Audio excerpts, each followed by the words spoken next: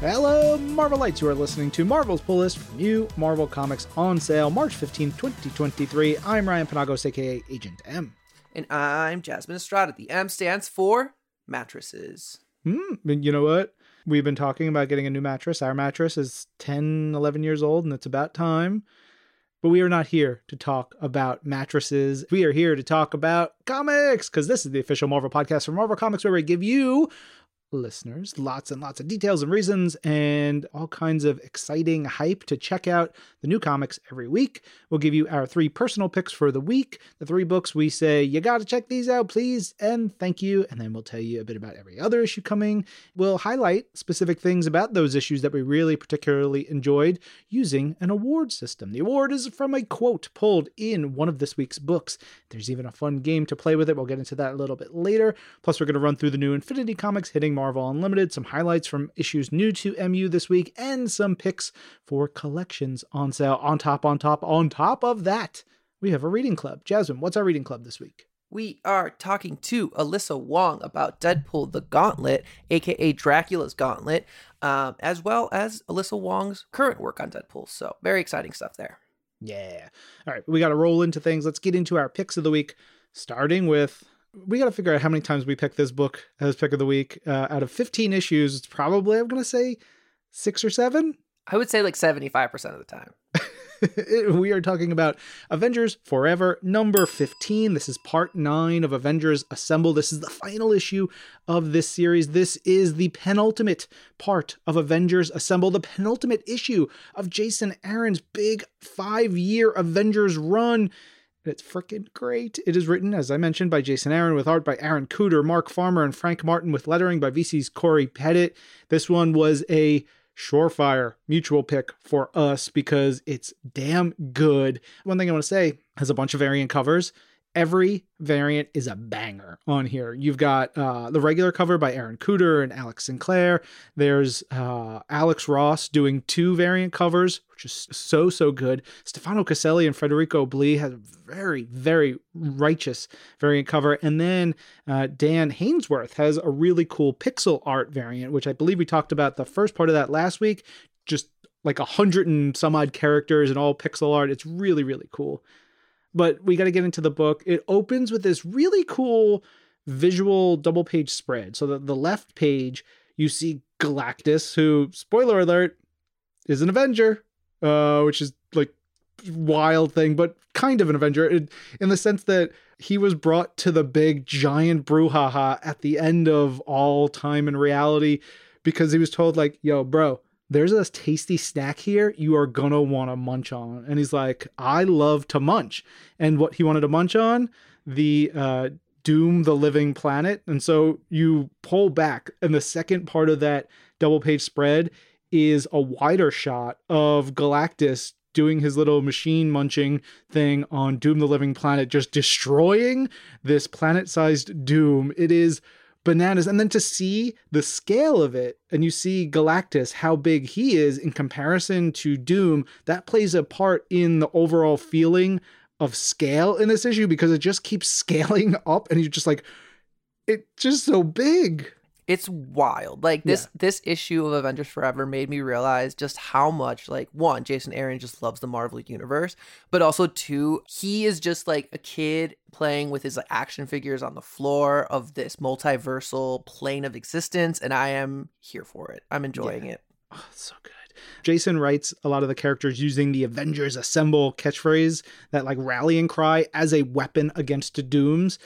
It's such a natural thing. And the way it's used is so good, as all the characters are sort of like rallying around it, saying it, marching forward, punishing Dooms, going.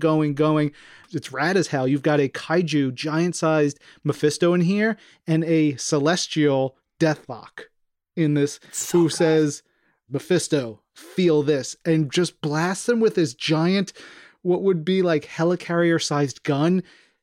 It makes me giggle. It makes me laugh because it's amazing. Just capital C comics. It's so rad. I love it. One thing I really dug that I just noticed in this issue is the design for the evil Dark Phoenix in here, who is, spoiler alert, you know, if you haven't read it, I'm going to talk about it because it's been revealed a bunch of times over the last couple of issues. It's Mystique, and she kind of wears a version of Destiny's mask, and the way that that's incorporated into her look is just such a great touch. I freaking love it so much. Things get even bigger and wilder, and when I mentioned the scale, Celestial is not the biggest thing in here, and it just gets bigger. You've got great character moments on top of all that with Robbie Reyes and Brandy, the Star Brand, having like a 2-page just conversation about their purpose, their meaning to the Avengers, what the Avengers mean to them. That's one of the things I love about Jason. It's you find those quiet moments amidst just the biggest wars of all time. But by the end, we actually get a big revelation for all of this and why this battle is happening, where it's happening with the God Quarry, what is really going on. And it's all leading to the big finale, which I believe is next month in Avengers Assemble Omega. So good. All right, next up we have my first pick of the week, Immortal X-Men, issue number 2. This is part 6 of Sins of Sinister. It's written by Kieran Gillen with art by Andrea DeVito, colors by Jim Charlampitis, and letters by VC's Clayton Cowles. And this whole weird pocket of X-Men lore is one of my new favorites. It just keeps getting weirder and weirder and weirder. And the Immortal X-Men line is just fantastic because it delivers on all the petty drama that has been happening on the Quiet Council. It gives us like single issues where they focus on individuals. And in this issue, we focus on Hope and how she's kind of evolved. This is 100 years into Sins of Sinister, and how she's kind of evolved into this like Messiah type character, but it's like the Messiah in all the wrong ways. Like it's pretty much her just thriving on the fact that everyone's believing in her. She is a captain of this like ship that is just destroying planet after planet after planet, and she has Exodus as her right-hand man. And if you're not too familiar with Hope or Exodus, a lot of the stuff gets explained in this issue. So it's kind of a cool introduction if you're not familiar with this character, but just know that this is not the normal like status quo of this character. She's a lot nicer in like our reality than she is in this reality. But that's because she's a Sinister clone. As we continue going through this issue, we get to meet new characters. We get to meet Rasputin 4, who was introduced in Hoxpox, which is amazing because like ever since we saw that character design, I was into it. I was very much intrigued. And here we get a little bit of more backstory of who this character is, who created her, why she's been created. And we get a little bit of like a reveal here. You know, not only is she a Sinister creation, she's a level 5 Chimera, I guess. So she's got 5 different characteristics that have been taken from different mutants. She has got a combination of Colossus, Kate Pride. We have a little bit of Quentin Quire, so we got some Omega telepathy, and then we have Laura Kinney, aka Wolverine, as well as the fact that she can hold the Soul Sword that, you know, we've seen Magic carry around. But then on top of that, she's got the force fields of Eunice on top of all of that. So she is like pretty much like intangible and invincible and just like so great, overpowered by like 100-fold. It's insane, but she is probably one of the coolest characters. And when we meet her, we get to see how like heroic she is. She's very much like, I'm going to do good for the universe. And then we even get Emma in the background being like, does she really believe in that? Like Sinister, are you sure? And Sinister's like, we needed to give her a little bit of like hope and a little bit of like, you know, just give her a little bit more of an edge. And it's fantastic when we see her fight all these different like Mystique Sinister clones and just take them out in minutes. It's wild, but there's so much like drama, so much just backstabbing, so much conspiracy going on in this Quiet Council as we you know get to see them 100 years later and how much they've advanced in this new reality, how much mutants have taken over, how the dream that Xavier has, you know, once held dear is evolved and transformed. At one point he uses it to justify like just mass genocide, and I'm like, what is happening? So much going on in this book. I highly recommend you pick this one up, even if you just want to laugh. Like it's got some good jokes in here. It's got love stories. It's got a little bit of everything. It's great. Also, Eunice the Untouchable. I always like that his real name is Angelo Unicione. What a character. I'm glad he gets so much love in this issue, in this story. Please everybody go back and read some crappy Eunice appearances because he's such a schmuck, but I love him. Not to mention the Proteus cannons. Oh my God, oh my God, so good. But like the fact that they're using mutant clones as ammunition is just wild. Yeah. Can I just like say that my favorite 2 panels of this book is Mother Righteous pretty much just like taunting Sinister and being like, ooh, yeah, everything that you do with science, like you work with 4 different letters that make up the base pairs, A, C, T, G. I work with 26 because I'm magic. And she's like, okay, bye. And then she just disappears, just taunts him. And I'm like, I love you so much. So great. So good. Everybody go read some Sins of Sinister stories. And then our third pick of the week is Captain America Symbol of Truth, number 11. Hell freaking yeah. This is a big one. This is a wrap up of the story arc that's been going on with Sam Wilson facing off against the White Wolf in here. And it's been rad. It's written by Tochi Onyebuchi, art by R.B. Silva, colors by Jesus Arbutav, and lettering by VC's Joe Caramagna.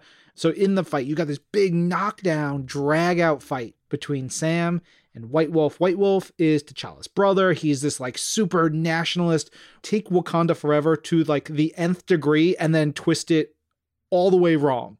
And that's the White Wolf. He's so messed up. And he's also like from Mohanda and he's got like all kinds of messed up stuff going through his head, making bad decisions, causing so much chaos. But he's fighting with Sam, and Sam recently went toe-to-toe with T'Challa. They're taunting each other and whatever, and then Sam is like talking about fighting T'Challa, and White Wolf is like, I am not my brother. And Sam's like, no, you ain't. And then he just, boom, takes it to him. Oh, one of the things I love about this book and this story, this issue in particular, is I love how a good villain, like seeing a villain get thrashed, but uses their words to really cut the hero down, like saying things that are very much like you can't run from this truth, and you may kick my ass, but what I'm saying here is going to resonate with you longer than it's going to take for my injuries to heal, that's some good stuff right there. Here's all this emotional trauma. Good luck healing. Yeah. Bye. There's all kinds of stuff. It is beautifully, beautifully delivered by R.B. Silva and Jesus Arbutav. Arbutav is doing career best work on all of his books, but here it's just the oranges and the yellows of the fire, the bright reds and the blues, the whites. There's just something about the way they have their color palette is exhibited through this. It is gorgeous. It's really, really gorgeous book. We've got all that. My favorite thing about all this issue, honest to God, it has a happy ending. It is something that we do not get. It's not just like, ooh, here's the thing. And then like somebody gets stabbed in the throat at the end and just like, no, we get Sam and Misty smooching on a rooftop in Harlem and like celebrating. We get like positive movement for Joaquin, good things happening. That said, we're about to go into Cold War, so I'm sure everything will get turned upside down and destroyed. Oh, there was a really nice moment with Sam and Ian Rogers, and Ian's like, I guess it's time to go see Dad. It's like, yeah, it's time to go see Dad. Yeah. Thank you, Toch, for bringing a positive, like a good ending. If you stop reading all your comics now, you can know that this book, this issue, nothing ever continues. Like that's it. This stopped right where we needed it to. Boom. All right. That's it for our picks of the week. We need to move on to our fabulous Fresh Floppies. But before we do that, we have to talk about the award. Last week, we were giving out the I Have Kind of a Juicy Neck award. That was in New Mutants Lethal Legion #1. And we have a winner. Yes. Mike is our winner. And Mike hit us up nice and early on Wednesday to say, after I picked up all my comic books from my local store, I'll bring them home and bag them and file them accordingly. After I was done, I had the New Mutants Lethal Legion issue and decided to read that first. About 6 pages in, I found the quote. My local comic shop is Level Up Entertainment in the Hamilton Mall in Mills Landing, New Jersey. And, Mike was so lovely. Mike told us that he reads and gets so many Marvel comics each week that he deferred his code to someone else. So thanks to Mike, I gave away a few extra comics this week, which is really nice. 3 cheers for Mike. Now, we also had some other folks who found the code. Max Lorem emailed on New Comic Book Day and said, I was sure this week's quote was in Bloodline, Daughter of Blade, or Moon Knight, so obviously I was wrong, even though it was indeed about vampires. Actually, I'm not really surprised it was in New Mutants because there was a lot of potential. I would have had trouble picking one quote between that and wouldn't miss it for a lifetime of pizza, or I'm not wrapping bacon around anything. Although, considering the protest we have in France, I guess I would have to go for the real fight is everyone against the oligarchs. Very good. Max continues saying, thanks to Charlie Jane Anders and Enid Balam and the rest of the team for such a great issue.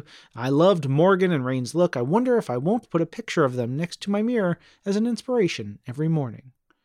Then Abby wrote in and said, I was shocked but excited to stumble upon the quote of the week while reading New Mutants Lethal Legion this new comic book day, which I absolutely loved. Scout and Jonathan are two of my favorite characters to run into while reading, and I always enjoy seeing them show up to ruin a would-be date. I think Escapade could have every quote of the week. She's so funny, always a pleasure to find it, and this time I felt as though I couldn't not write in. Craig found the quote and said, thank you for giving me something to listen to while walking my dogs. Craig, give your dog some scritches and some pets for us. And our pal Joe said, last night I walked away from my favorite comic book shop, Elite Comics in Overland Park, Kansas, with a big stack of fresh Marvel floppies. I'm especially looking forward to reading Avengers number 66, as Jason Aaron keeps doing an awesome job of winding down his run with Earth's mightiest superheroes. And the final issue of John Ridley's run on Black Panther. I've really enjoyed this series, though it's been sad seeing T'Challa portrayed as a tragic Shakespearean character like King Lear. I also really enjoyed your reading club. X-Men Days of Future Past was a great movie, and I'll definitely have to check out the comic book version someday soon. That one right there, Joe, that little bit of I've seen the movie, never read the comic, just made my wig spin. Holy moly. I hope anyone who has never read X-Men Days of Future Past has now rectified that. Did enjoy the movie, don't get me wrong, but the comic is the best. We also have some honorable mentions and shout-outs. I wanted to shout out folks who found the It Worked in Star Wars quote that we had previously, but they wrote in after we recorded, Richard Lee, as well as Nick Forgy. Nick also hyping up their local comic shop, Ultimate Comics in Cary, North Carolina, which we love to see. I will say we'll try to get you guys into each episode, but as best you can, find the quote, hit us up by like Wednesday, Thursday, Friday of the week the episode comes out. It's just because the way we record and everything. Otherwise, we may not always be able to get you in there, but we're gonna try because we love y'all. Also, wanted to remind everybody this week is our big X-Men 60th anniversary virtual event, which begins at 7 p.m. Eastern on March 16th. Hopefully you are a Marvel Unlimited annual or annual plus subscriber and you can join the event. It's going to be really freaking cool. So with that in mind, let's get into our award for this week. What do we got? All right, this week, it's a little bit long, but it's great, I promise. We will be giving out the I Will Eat My Own Guts in the Name of Victory award. It is a good one. If you find this quote, screen cap it and tweet it to @AgentM and @Jasmiest with hashtag Marvel's Pull List, or email us at pulllist@marvel.com. If you're the first, give or take, I will reach out to you and give you a recent digital comic of your choice. Please mark your messages as okay to read so we can read them here on the show. And if you have a local comic shop, please give us their name and location so we can give them a shout out as well. Yes, but if you're not the first to find the quote, we've got another way for you to win. We've teamed up with Marvel Insider to score some Marvel Insider points just for listening to the podcast. After you listen to the show, make sure to go to marvel.com/insider and look for the Marvel's Pull List Quote of the Week activity. You'll be asked to identify the correct quote of the week from the 4 choices, which is pretty easy if you've listened to the show. You'll know what the correct answer is, choose correctly, and you'll earn 500 Marvel Insider points. Pretty great. Love to see it. Yeah. All right. So again, this week's award name is I Will Eat My Own Guts in the Name of Victory. And let's give that award to the rest of the books this week. Starting with Avengers War Across Time number 3. There's a couple of places I would give it to. Obviously, this is the story with Kang has been messing with the Avengers, looking for the right time to hit them. And it's set in early Marvel Universe, Age of Heroes time period. So it's a early Avengers squad. Fantastic Four are rolling along. Peter is very young as Spider-Man. But we've got Sindri, the King of the Dwarves, fighting Thor. That said, I'm going to split my award, giving it to 2 great scenes drawn by artist Alan Davis. One, Captain America using his shield to surf across lava and save someone. And then the other one is the final page and the look on Kang's face being so sleazy and scummy and perfect. Next up, we have Bishop War College issue number 2, and I'm going to go ahead and give my I Will Eat My Own Guts in the Name of Victory award to the new X-Men team that we meet here from Earth 63. That's all I'm going to say. Yeah. Oh, hell yeah. Captain Marvel number 47 is up next. There's a lot of great stuff in here. Really great art, wonderful stuff, escalating the Brood across here in an X-Men. But I'm going to give the I Will Eat My Own Guts in the Name of Victory award to a scene between Rogue and Hazmat that neither Jasmine nor I knew we needed or wanted or were going to get. But wow, Kelly freaking Thompson crushing it, as always. Next up, we have Gold Goblin, issue number 5. This is the last issue of this series, and I gotta say, I really enjoyed this series. I thought it was a really cool exploration of Norman Osborn and just having to deal with guilt and, his past sins. It ends in the big battle between Norman, Spider-Man, and Queen Goblin, and it is dark, it is just mean, it is nasty, and the final couple pages of this battle is what I'm going to go ahead and give my I Will Eat My Own Guts in the Name of Victory award, because surprise cameo by Gwen Stacy? ? Yes, that's what's getting my award. You know what, Jasmine? I know you were really close to picking Hellcat number 1 as one of your picks. Do you want to talk about Hellcat as well? I sure do. All right, next up we have Hellcat issue number 1. This could have been a pick of my week just because I love Patsy Walker, and this book is a continuation of that Iron Man and Hellcat annual that came out a couple months ago almost. I feel like it came out late last year. And it continues that same thread, that same story. So we have Hellcat Patsy Walker, who's been framed for murder, as she's trying to solve, what's been going on. She's got a lot of drama in between her and Hetty. And I'm going to go ahead and give my I Will Eat My Own Guts in the Name of Victory for the amount of just weird, obscure characters that made an appearance in this issue. One, not just being Sleepwalker, because we've definitely talked about Sleepwalker making an appearance in Patsy Walker's world, but Nightmare and I believe a zombie version or a monster version of her ex-husband. No, that's Simon Garth, zombie. Okay, great. Even better. I did love that page. I did. I wanted to quickly shout out a letter at the end of this book. It's in the letters page written by Jupiter Jones, and they kind of talked about how Patsy Walker's relationship with her mother and how her mother was making these comics based on her childhood and, her high school years is very relative to the current generation of parents who are making content around their kids. And they use the word in quotation mark content kids and how they've become influencers. And it's kind of a really cool comparison to think about that's what Patsy Walker comics would have looked like in 2023. And I thought that was a really cool way to reimagine that or just revisit that idea. Indeed. All right, we've got issue 13 of Hulk out this week. And one, it's got a really rad homage cover of Steve McNiven homaging Todd McFarlane in the classic Incredible Hulk Wolverine cover. Good stuff on that variant. But, man, there's a couple of different places I can give my I Will Eat My Own Guts in the Name of Victory award. Could it be the appearance of the character I was not expecting, the sort of source behind it all? I was say what? It was great. My jaw dropped. I was like, I know. What year is great. this? I was so happy. But I will probably give it to just getting the origins of Smashtronaut Hulk / Banner here. And we sort of picked up this series with him in this version. And now we get to see how and why this happened and then loop around to the cause of it all. I dug it. I want to give a bonus award to the fact that Hulk rips open his own cranium to expose his brain and attach some of that equipment, which was... All right, next up we have Miles Morales, Spider-Man issue number 4. I've really enjoyed this book. It's very entertaining. It's very fun. I love that this new villain that we get introduced to is tied to Miles Morales' origin story in a way. And I feel like that always tends to make some of the best villains that we get to our heroes. And because of that, I want to go ahead and give Cody Ziegler my I Will Eat My Own Guts in the Name of Victory award, because the way he crafts this story behind Raheem Rashad is just wonderful. And just the amount of resentment that this character has for Miles Morales, not only Spider-Man, but Miles Morales. Rabble really feels like Miles's own Venom in all the best ways. It's great. Yeah. Moon Girl and Devil Dinosaur 4 is up next.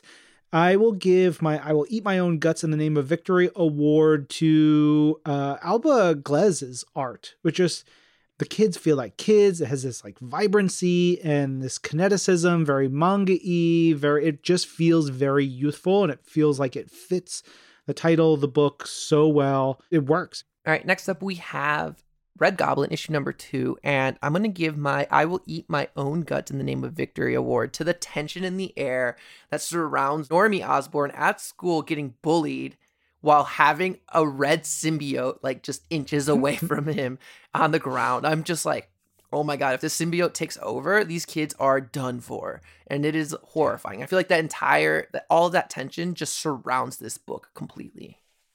Hell yeah.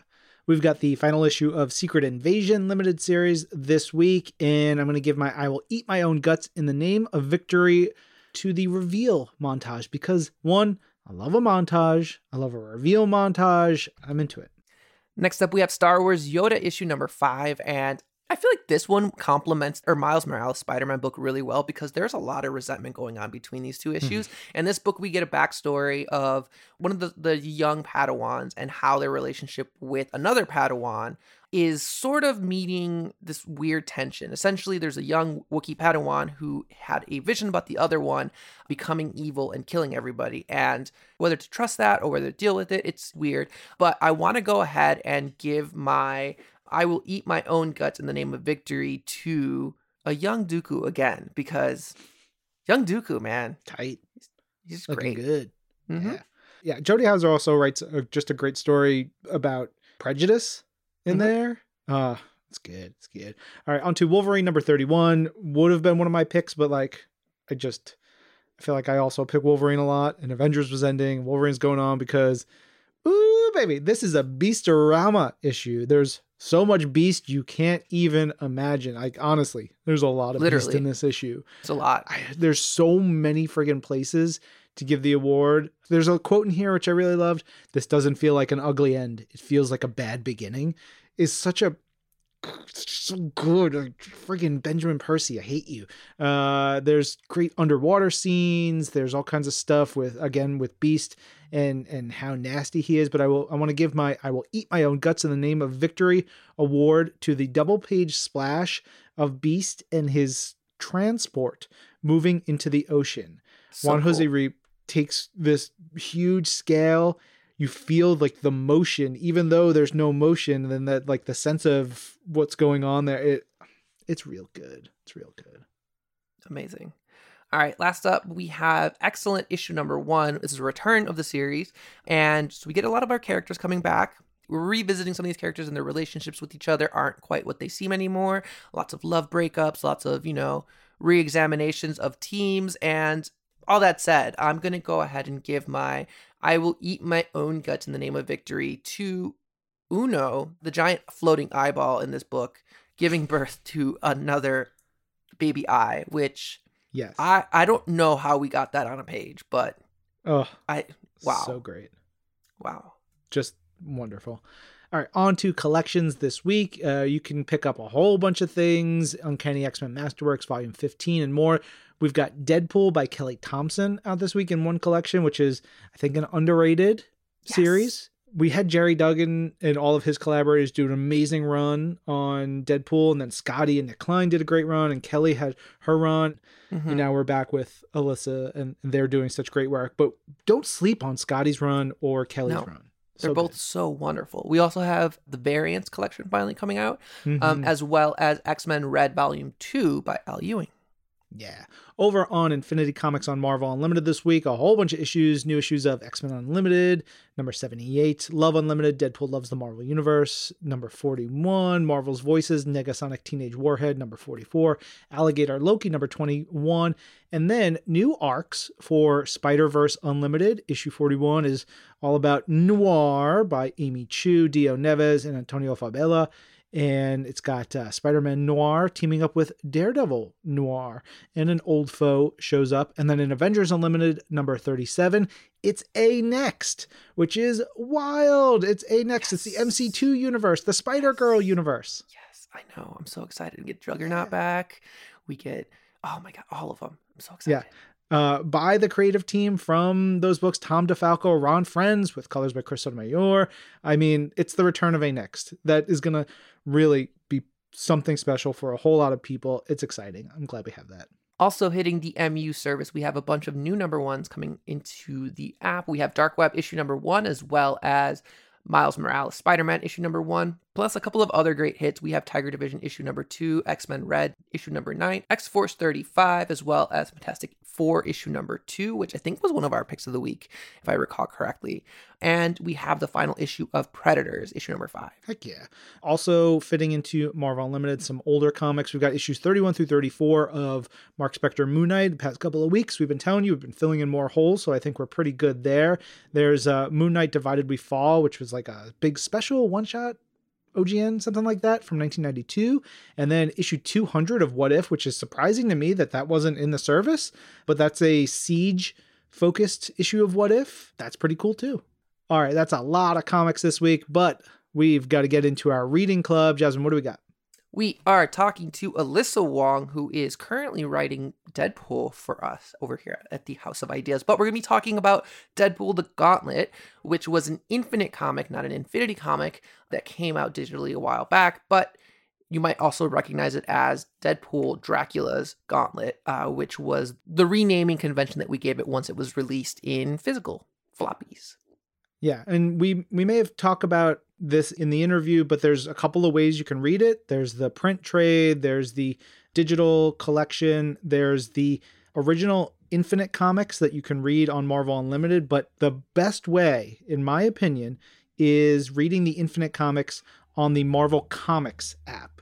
They were made for the Marvel Comics app, not Marvel Unlimited specifically, and they just function a little bit better on Marvel Comics.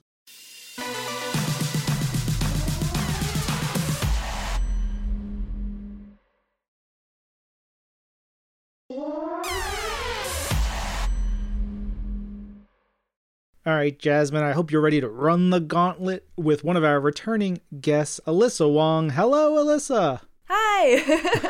Hi.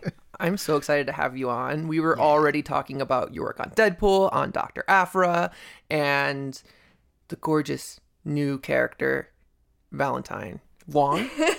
Yeah, I've just been saying Vong. I had a, but also you can probably say it Vong. But yeah, anyway, thank you. They are amazing. I love them.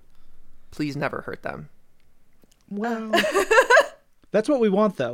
Look, as a longtime X-Men fan, I've talked about this a lot. I crave the pain as much as it destroys me. I need to be hurt. I need to feel sadness because it makes the great moments even better. And it's like reading this and watching the relationship flourish between Deadpool and Valentine. All I'm seeing is, oh, this is going to end poorly. This is going to end poorly. This is going to end poorly for somebody somewhere down the line. But I love the ride because it's so beautiful. It's so sweet. It's so fun. Thank you. Hopefully it ends poorly for you, Ryan, because they will never, ever be hurt. And they are going to live happily ever after, and you'll never get that pain. I'm sorry. Right, Alyssa? Well, I was going to say, if you're a closet sadist, I think comics writing is always a great career. But yeah, no, I mean, I love love, and I love romance, and it's something I'm endlessly fascinated by because it's actually not something that comes super naturally to me. But my spouse is a huge romantic, so I've like low-key been trying to learn romance for a hot minute because of this. So yeah, for my Deadpool run, I originally pitched this to Jordan, the editor, as a body horror rom-com. Oh my god, I love that. Like a shoujo romance, like rom-com. I don't know, and he was super down with it, which I was surprised by, but it's been really fun so far. Yeah.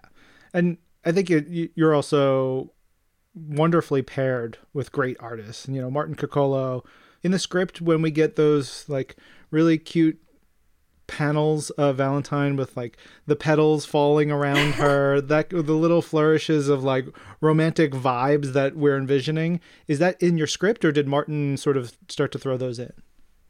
Yeah, so those are in the script. I wanted to have those like shoujo romance moments. So, basically every time Valentine shows up, especially the first time, they're always like the shoujo romance sparkles around them, the petals falling, and it's actually because we're seeing them the way Deadpool is seeing them.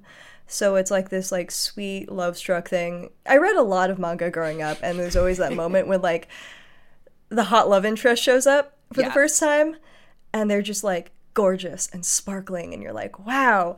So I really wanted to have that moment for Valentine in pretty much every issue, I think, at this point. But especially that first one. Especially that first one. I love that. I'm also a big, like, romantic. So if you're looking for books, like romance novels, you would like recommendations, if you're willing to trade those for manga romance recommendations, I'm your girl. Absolutely. Please Done. hit me with them. I've been looking for a good romance novel for like a billion years.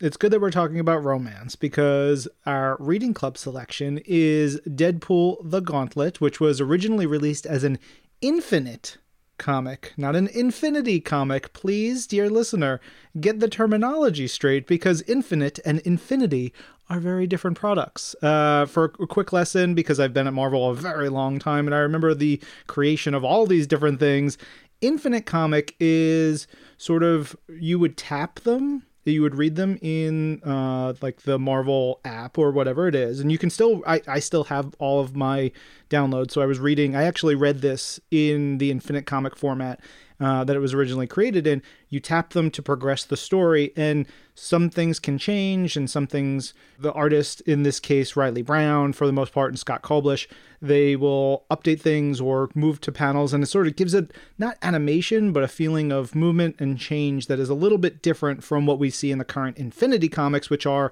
the vertical scrolling comics. I'm curious, for the two of you, did you read this in print, trade paperback? Did you read it in digital collection where it was reformatted, or did you read it in the original way it was presented? I remember the Infinite comics when they first came out, and I remember reading on a web browser, and I thought they were really cool because I could get away with it while I was in school. I was like in a lecture hall, just like doot, reading my comics. It was great. But I don't think I read this one specifically. When I went to read this one for this reading club, I did use the Marvel Unlimited app to read it, and it was not what I remember. It's cool to read it now and see, this was a moment in history where, like, this is what we thought, the future of digital comics could look like, or a version of it. And so it's almost like a fun case study to read it on the app digitally, because it's like, oh, this is cool. Like, I see what they were trying to accomplish here. I've only read it on the app, and I've read it on my phone, and I've read it on an iPad, which is much more manageable. I think it's a really interesting form, and I'm curious to see what the scripts look like, and I do like that it's very interactive. So in that way, you're kind of complicit in the adventure, which I like. But in some ways, it's weird because, wait, this came out in like 2014. Oh, wow. Okay. Yeah. It's almost a decade ago. No, why would you say that? Oh my God. This is not a particularly flattering comparison, but I don't mean it in a bad way. In some ways, it kind of reminds me of a PowerPoint. Yeah. Because, like, the images are coming up sequentially, and then they change as you click, essentially. And eventually you end up with the whole image, which also, for me, usually happens to be shaped kind of like a PowerPoint screen, rather than necessarily like a print vertical comic. Yeah. I don't know. It's interesting. Yeah. I had a good time reading it, but it was really hard for me to read.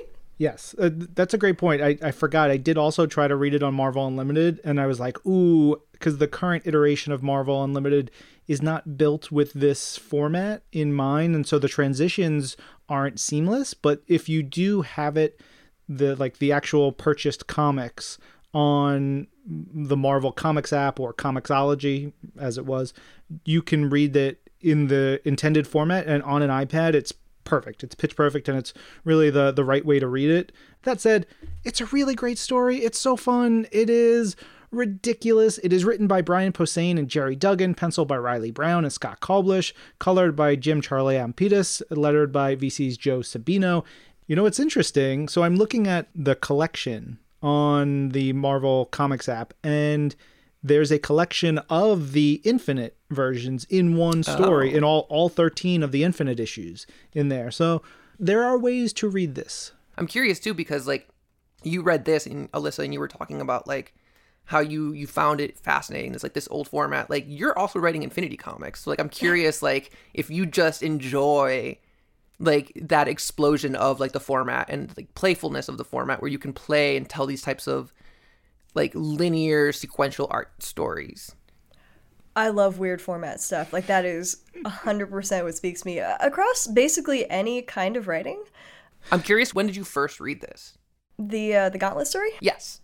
So, fun facts, I only read it, I want to say, maybe a year ago or so. Oh, wow. Okay. I was doing a lot of Deadpool research. And makes sense. Yeah. I'm a big Jerry Deadpool stan. He's just so good.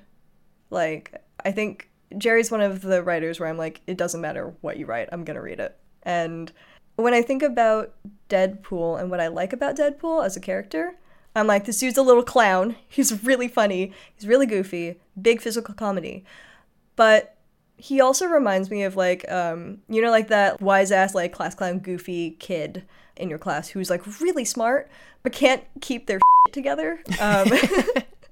That's what I think of. And when I think about specifically a lot of basically anybody, but, like, a lot of the guys I knew who were like, I'm going to be the funny guy.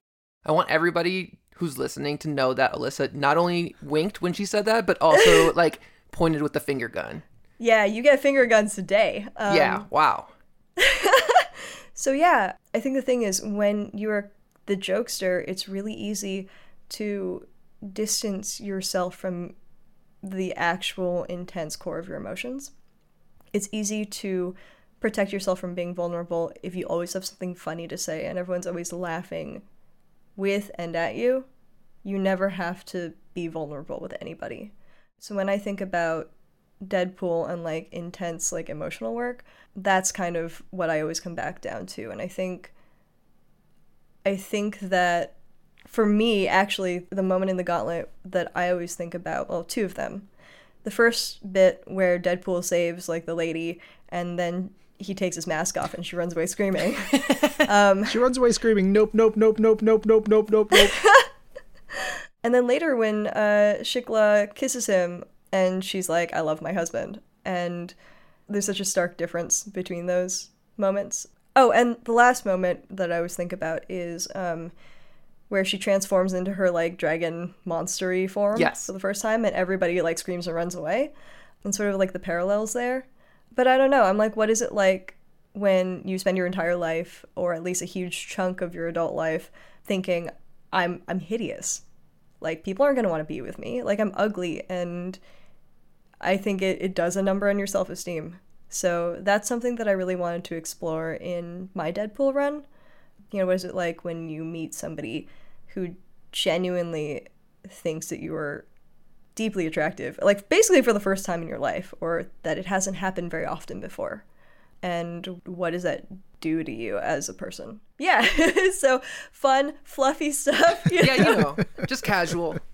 It's so good. And talking about what you were saying about Jerry, I love Jerry's work on Deadpool. I always go back to The Good, the Bad, and the Ugly, and that storyline, and the pain and the anguish and the rage that Deadpool has, and taking him out of all of his comfort zones and showing him vulnerable but, like, a driven Deadpool is so interesting to me, because he comes off as so goofy, but when you rip off that veneer and you get to some of the, like, the core things that really strip him down from a lot of that, getting to what you're talking about of, like, letting him feel that vulnerability, what in obviously in different ways, but man, that makes for some really exciting Deadpool stories. I think there's a very romantic side to Deadpool because of that. And I think that's it when I see a character like that. I just want to peel them open and see what's inside. I don't know. It's fun because I get to indulge in, I was going to say, I write a lot of very, like, clean stuff. Like, Alligator Loki is like, all ages. Star Wars, you can get kind of gnarly, but it still has to stay very clean. Same thing with, like, honestly, a lot of superhero comics in general. I wrote for Overwatch before coming to write comics, and similarly, it's just, like, you keep everything incredibly clean. So Deadpool's great because I get to indulge in the weird and kind of gross and delightful stuff. Yeah. There's such a great dynamic, that has been going on with the symbiote that is attached to Deadpool, and just the creepiness, and then so the most recent issue that released, when the symbiote is detached and that like shot of it coming out and then like it feels so big and then it's just like mommy. I was like, oh, this book is so creepy. Died. I love it. And poor Deadpool. I just can't believe you got away with putting a mommy joke, like the mommy, sorry. Like when I saw that, I was like, Alyssa is writing to one person and one person only, and it is me at this point. Like I feel so seen. Oh, it was so good. I mean, thank you. No, I was surprised I got to keep that one too, but I'm thrilled. Yeah, I mean, I don't know. This Deadpool run is so full of stupid jokes, and the thirsty meter is just, it's broken. It's a very thirsty book. It's an incredibly thirsty book. But I'm here for it. I'm here for all of it. Also, we need to talk because in the last issue that we read, issue number 4, Deadpool has a list of names for the symbiote. Renesmee, Baby Wade, Wade Jr., Waffles, Ophelia, Hamlet, Ridley, Renesmee again, Carney, Coco, Ramen, Princess, Diamond, Cherry. Yes. Okay. Have you decided in your head what that symbiote's name is? Oh, yeah. Oh, You'll no. find out. Oh, no. Oh, 100%. Yeah, do you have a favorite name on that list out of curiosity? Renesmee is probably my favorite. Like, that is so good. I died of laughter when I read it. What is that a reference to? Oh my god. It's a Twilight reference. So, spoilers for the last Twilight book if you haven't read it by now, I guess. Bella Swan, human extraordinaire, has a half human, half vampire baby, and it's got all of like the vampire like strength and stuff. So there's a point where it kicks in her womb and it breaks her rib. It's a truly wild, horrific, like, but it's supposed to be very romantic. But truly extremely horrific like pregnancy. And then it kills her when she's giving birth. Also, the baby like grows really fast, and it's like by the time it's like a month old, it looks like it's like 4 or something crazy like that. So I was like, this is the perfect symbiote name. Like, you have the symbiote in Deadpool who's like growing out of his liver and it's messing up his body, and it's, you know, it's like ripping him open every time it like pops stuff out. I was like, this is a Renesmee situation. It just is. It made sense. It made sense in my mind. But as Deadpool did point out, he's like, I don't want to get sued by the Twilight lady. Which I thought was so funny. I did have that worry. I was like, oh man, am I Alyssa going to get sued by the Twilight lady? How has that been? I feel like we've been talking a lot about your current Deadpool run, and we'll get back to the Gauntlet in a minute, but like, how's that? Like, because when we talked to Leah Williams during Exterminators, she shared a couple different moments where, you know, Jordan was like, I don't know if we can say this. Has that happened yet in your book? So yes, but actually sometimes in the reverse. So I would say there are times, especially when I was writing Deadpool 1, I feel like hitting that first issue and getting everything right is always really tricky. So I sent in my script, and he was like, this is good. I think we can punch up the jokes. So I was just like, I'm going to keep pushing and pushing, and I couldn't figure out like what the right angle to like punch up the jokes was. Mm-hmm. So I was like, what is it? And I realized, oh, this dude is just super thirsty all the time. That's the angle. Duh, of course. So I've been constantly surprised by Jordan being like, this is cool. Or being like, how about even a little bit more? The things that I haven't been able to get away with, I think, is if some things were a little too gruesome, oh my god, Jordan is gonna kill me for this. Oh no. Hey, it's Jasmine. At the request of the X Office and Jordan D. White, Marvel Editor-in-Chief C.B. Cebulski, the Marvel HR department, and the legal team, we were told that we were not allowed to air this audio. So, we apologize for the inconvenience. And Alyssa, if you're listening to this, just know that I am incredibly terrified of you after hearing this. Yeah, so just enjoy the music until we return to your regular scheduled programming. Thank you. But Jordan was like, Alyssa, we can't do that. Alyssa, we...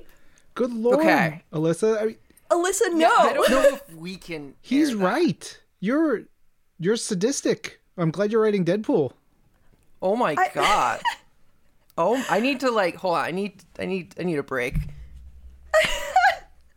Yeah, it's That's a lot. You know what? Let's shift gears once again. So we should talk about Deadpool and the Gauntlet a little bit more. Had wild, like, globe-spanning storyline. You had Dracula in there. You had Deadpool sort of like going out and digging up stuff and finding things, and then running into like a bunch of monsters. There's a great fight with Deadpool fighting a brood, a mummy, Frankenstein's monster, and a symbiote covered, not exactly a centaur or whatever, because there's, from what I remember, like the head is all, it's like an animal horse man hybrid thing. It's real wild. It is a lot of fun. That poor guy was a centaur who's bitten by a werewolf. That's it. Thank you. Thank you. Had bonded with a symbiote. Yep. As one does, so casually.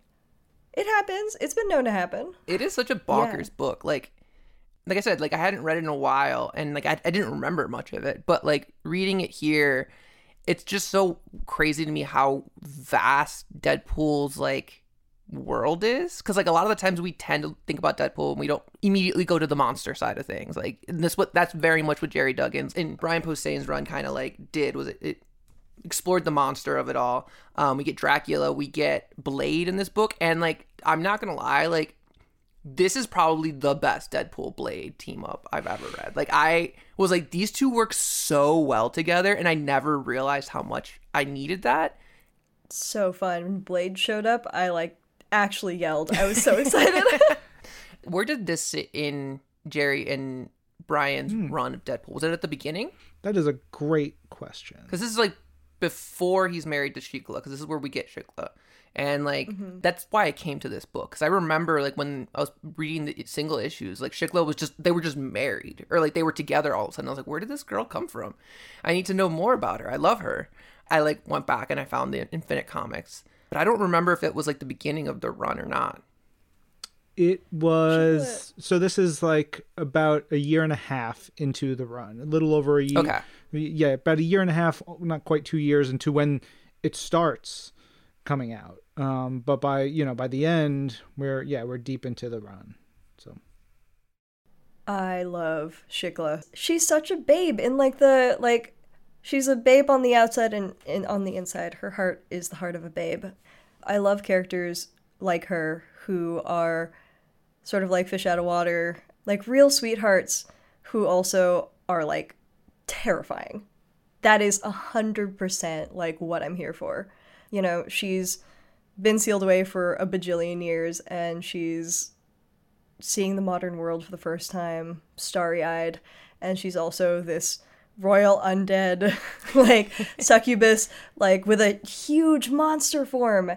And everything about that is just it's so perfect to me. Like, I love her. Yeah. She's terrifying. She's smart. She is pissed off. Like, the whole Dracula wants to resurrect her and make her his bride. He wants to basically build his power base even more and all this stuff. And Deadpool is the one to get her out. And there's a great moment, you've gone through all this, there's tons of adventures, and she's going around, she's killing vampires, and she's saving her people, which is part of why she's like a hero for her people. And the people are monsters, but they're still her people, and you like rally behind her. And there's a great moment, she cuts the head off 2 vampires, she brings them to Dracula, and he's like, let's get married. Bleh. And she's like, I would never marry you. I already got married. What's up? Yeah. It's so fun. And it was like, wait, what? Yeah. And then it's like very much just like, we're going to get to that later. Like, don't worry about it. And we just move on. And I'm like, no, they got married? Yeah. I love that. I love that so much. I don't know. She seems really sweet. And I always love someone with a genuine kind heart who is also terrifying. Absolutely terrifying powerhouse. Like, that's always my favorite. I mean, I don't know if she'll come back in your story, but I'm curious. It seems like you're into this character. I do really love her. Honestly, I wouldn't say no to writing Shikla. I think it depends on how long this run lasts and how many issues we get. Forever. For sure. It's gonna run God, forever. I'd love to write Deadpool forever. But I was going to say, if we get more issues, I wouldn't mind writing Shikla. I think that could be super fun. I realized a lot of people love Shikla, and I was like, I don't know anything about her. And I read this and I was like, I'm sold. Like, I'm a believer, 100%. Ship it. And then you were like, and I'm going to give Deadpool a different love interest. You know, I think every time you start a new run of something with a lot of history, at least I always like being like, you don't need to know anything going in. Here's a really fresh start with like a bunch of characters that we haven't necessarily seen in a hot minute and some returning cast. That way you can just strap in and enjoy, and you don't need any background. And then after things are more established, then you can start pulling in characters that are really important to the person you're writing who have a lot of history. And that way you don't get bogged down at the beginning. That being said, I think there's a Shikla reference in issue 3. I think there is. I just remember it being brought up and I was like, okay, don't care. I like Valentine. I mean, I do care, but I like Valentine. I love Valentine. I'm so glad you like Valentine. That makes me so happy. I love them, even though their finger needles creep me out. I was thinking about that. I feel like it's really hard to type if you have, like, glass finger needles. Yeah. There's a moment where they pull out a gun, or they're holding a gun, and I was like, while reading it, I'm like, trying to do the gymnastics to, like, how they would hold the gun. I was like, why am I... It's great. It's great. It's a fun bit. It doesn't need to be like, I don't have to reconcile it. And I was just like, that's so great. It made me so happy when they were holding the gun. I love that sequence is basically everybody being like, how did you get a gun? Yeah. Like, literally everybody, Deadpool, the people they're fighting, they're just like, how did this happen? And there is a reason. But I did think about the finger needle gun physics, and I think my answer is you just have to do it very carefully. That makes it, yeah, that checks out. Real carefully. So I was just reading Deadpool 29, the sort of end of the Wade Shikla period, and Shikla bounces out with Dracula, and I can't believe it. Like, I forgot about that. Girl, what are you doing? I'm sorry, if a dude, like, murdered my brothers and also, like, tried to exterminate my entire people, like, yeah. I wouldn't marry that guy. No. She does send him a little note, and it ends with, keep your phone on. You never know when booty calls. Until then, be good to yourself. oh my God. Let that booty call, That's Alyssa. Let that booty call, Deadpool. Let's see. Let's get some of that. That's a fun romance story. Putting it out there. It is a fun romance story. I don't know. It's funny. I always want to write, like, the fun, goofy stuff. I think I'm much more interested in that than, like, sort of your, not standard exactly, but, like, more of, like, a classic tale of heroics. Like, I care a lot less about being a hero than I do about having fun. So I just want to write people having fun and causing problems because of the fun they're having. We love messy fun. I'm here for it. More of that, please. Also, just want to give big love to Riley, who did, the chunk of the art chores on the Gauntlet. And Riley Brown did a lot of work on Infinite Comics and really cool stuff in here. This takes a lot of, like, laying out and thought, because he's doing in the way it's meant to be done. There's a lot of transitions and movement and how that is sort of framed up. It is good, and his style is so, like, fun and bouncy, but also gets into the weird so well, because there's a lot of really weird character designs throughout all of this, from the monsters to the vampires to bringing in Werewolf by Night or all kinds of characters. It is so good, and I love Riley. I also was so happy to see Joe Sabino, who's also lettering our Deadpool run, who is a wizard, like, truly a wizard. Every time I see his lettering passes, I just get so happy. Heck yeah. Alyssa, thank you so much for joining us. This was so much fun. And thanks for bringing this book to us. It was something that, like, I had to, like, go out of my way to find. And I love when people can do that on the show, or when people bring us new things to explore and talk about. So thank you. Yeah, of course. And thank you for inviting me to talk about this wild Deadpool. Hopefully we can have you back on and we'll talk about your first arc on Deadpool in the near future once it's out in a collection. Oh, I would love that. Big thanks once again to Alyssa Wong for coming on the show and just chatting about Deadpool. We love us some Deadpool. Look, I'm sorry, Ryan, to you, because I booked Alyssa, that you had to hear what their initial pitch for Deadpool was and all the stuff that didn't make it into the book. So I'm sorry if that it hit your, still developing ears. Fair enough. It was a tough one. Woof. Whew. Ay. All right. That is it for us this week. This episode of Marvel's Pull List was produced by Ryan Panagos and Jasmine Estrada. Brad Barton is Pull List Senior Manager of Audio Production and Development. Jill DeBoff is our Director of Audio. Make sure to email us over at pullist@marvel.com. You can also reach us by using the hashtag MarvelsPullList on Twitter. Make sure to rate and subscribe the show wherever you listen to podcasts, and, tell a friend about the show. Heck yeah. I'm Ryan. And I'm Jasmine. And this is Marvel, your universe. For more information and full quote of the week contest rules, go to marvel.com/pull-list-quote-rules. Terms and conditions apply. Open to U.S. residents 18 and up. Marvel Insider is open to U.S. residents 18 and over only. Terms apply. Visit marvel.com/insider to join or sign in to answer the Marvel's Pull List quote of the week.